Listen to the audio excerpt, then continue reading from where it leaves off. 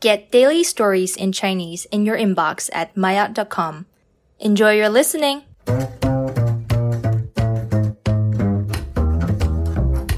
maayot 高级，短剧生意不是内容生意，而是流量生意。在中国，短剧行业爆火。对此，电影编剧梁庚感慨自己去年还对短剧相关的项目爱答不理，而今年则不得不进入这个行业。相比于传统的电影和电视剧，短剧除了时长短以外，视频本身的质量和内容只能说是一般般。当然，低质量意味着制作成本低。相比于动辄千万制作成本的院线电影，一部普通的短剧的制作成本可能只需要几万元。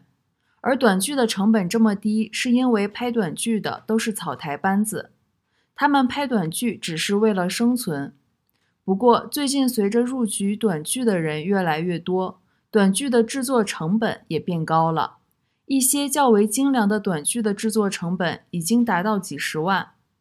不少关注短剧行业的投资人在网上表示，短剧生意不是内容生意，而是流量生意。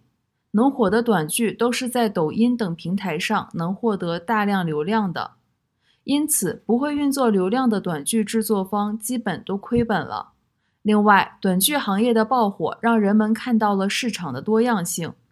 比如，很多下沉市场的人是不在意影视剧质量的，他们喜欢的只是跌宕起伏的剧情和夸张的拍摄方式。